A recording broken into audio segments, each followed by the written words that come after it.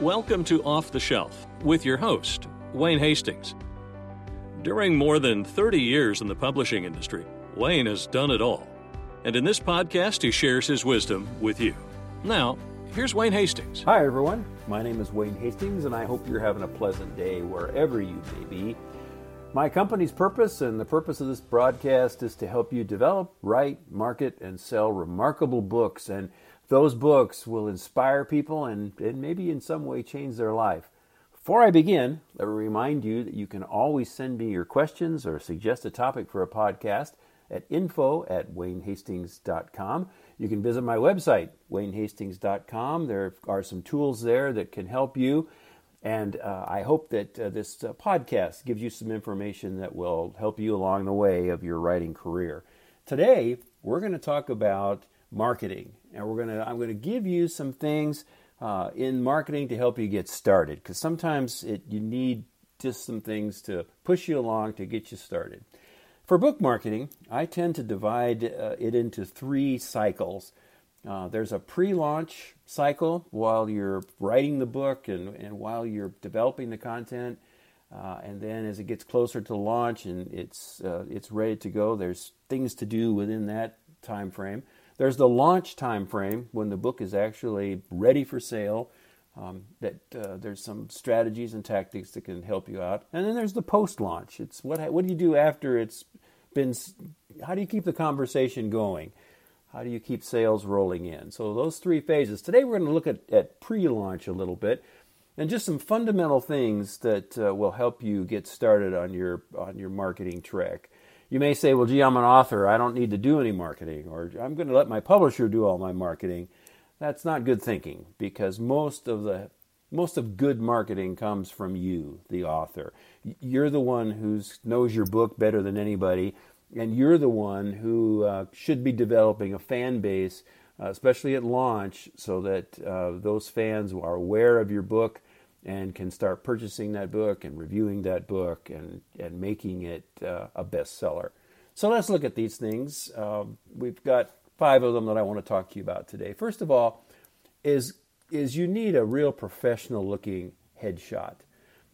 You can hire a photographer. I would not recommend doing it yourself or letting your favorite cousin take that picture, even though they might have a nice camera. There are people out there who know how to professionally take a headshot. And a headshot just isn't a flat picture of you. You might see some business cards or whatever that have a flat picture of someone on it. That's not a good headshot. You want a headshot that actually almost shows movement. And a good photographer is going to be able to capture that active you in a pose that's going to stick out, stand out, and give you something that you can share and use on your website, within your emails if you want, on the back cover of your book, etc. So point number 1 is make sure you get a professional to help you with that headshot. Number 2 is writing your bio. And I know that sounds rather fundamental, but you want to write a short bio in the third person, list prizes you have won, any awards that you've won, other books that you won. Don't include personal trivia. Don't use long, detailed biographies. The takeaway is that a short bio gives you an image of a professional writer and leaves the reader a bit curious, because you want to include in that bio your website, and it might just cause them to come to your website, maybe sign up for your email, and that curiosity is a good thing. So develop a nice, concise, short bio that's going to tell people a little bit about you as a writer, but not too much. Third is endorsements. Once you get your book laid out and you've got a few chapters, you really want to go out and start finding endorsements. And you want endorsements from other authors if you can get them, professionals in the field or genre that you're writing, and you want to make that ask yourself. You want to reach out to those people that would be important to you. If someone picked up your book and said, oh my, this person endorsed this book, that's extremely meaningful. That's as good as a review and even better than a review on Amazon. To have someone who is in your genre or someone the other person might know that is endorsing you and your book. And you can't start that process too soon once you have some content to share. Many endorsers do not need to read your whole book. They can look at your introduction. They can look at some sample chapters. They can talk to you personally if necessary to get a feel of what you're saying and be able to give you a good endorsement that you're going to use later on in your marketing copy, perhaps on the back cover. If you get a really high quality endorsement, you might want to put it on the front cover. So gathering those endorsements can't come too soon. And again, it's something you need to personally do as part of your marketing. Number 4 is what we call in the business an elevator pitch. And what that means is you need to figure out how to tell somebody about your book going from the 3rd to the 5th floor. In just about that amount of time you have to talk to somebody. You need to be prepared to talk about your book. You need to be prepared to answer the question, what's this book about and what's it going to do for me, even though they might not ask you the second part of that question. You need to be prepared to answer it. And the best way to prepare is for you to spend time developing some short elevator pitches about your book. I wouldn't make them more than 100 to 150 words. Again, try to stem some curiosity in the person so that they want to go buy the book, or they want to ask you more questions, or they want to go to your website. But you need to develop, I would say, 3 or 4 pitches that will help people be curious about your book. And later on, if you do some PR, if you do some radio interviews or those kinds of things, that elevator pitch will come to mind, and you can quickly then get the idea of your book across to the person who's interviewing you and give them some things to then be able to ask you questions about. And then the last thing I want to talk to you about is affiliate groups.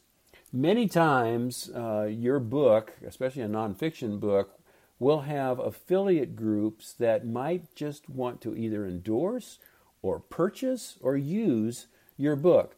I'll give you an easy example. Let's say, for example, that you were writing a book on how to hit a baseball. And what were some of the affiliate groups that you might want to reach out to about that book? Well, certainly you'd want to reach out to local little leagues. You'd want to reach out to national associations of baseballs. You want to get involved with fan pages of not only baseball teams themselves, but local baseball teams and other organizations that are all around baseball. And it's work that needs to be done so that when your book comes out, you have a group of people beside your fans to go to and say, well, here's my book. Let me send you a free copy of that. And oh, by the way, bulk discounts are available if you'd like to order some for your group. So be thinking about affiliate groups that would be interested in your book, that you can send them content early to get them excited about it, and then keep them in the loop as you're working on your book. And then when it's finally ready, you can ask them to purchase your book because they need your book for their organization or for their membership or as a donor gift or for whatever reason it might be. So those are 5 tips on a little bit about pre-launch. We'll talk a lot about pre-launch and post-launch strategies as these podcasts go along, but I wanted to tease you a little bit and just give you some 5 quick ideas that you could do right away as you begin writing your book. And as always, thank you for listening. It's really my hope that these podcasts help you to be a successful author, or if you're a publisher, to help your publishing authors be successful in their writing and marketing efforts. For more information about my company, the Wayne Hastings Company, some free downloads, and even some blog posts, you can visit our website, waynehastings.com, and you can always email us directly at info@waynehastings.com with your questions. We'd love to hear from you. We'd love to have some ideas for future broadcasts. Have a great day. Thanks for listening. You've just finished listening to another great episode of Off the Shelf with Wayne Hastings. If you've enjoyed this episode, please be sure to subscribe to the podcast. We'd also be grateful for a review. If you'd like to suggest a topic, email info@waynehastings.com. Thanks for listening to Off the Shelf with Wayne Hastings.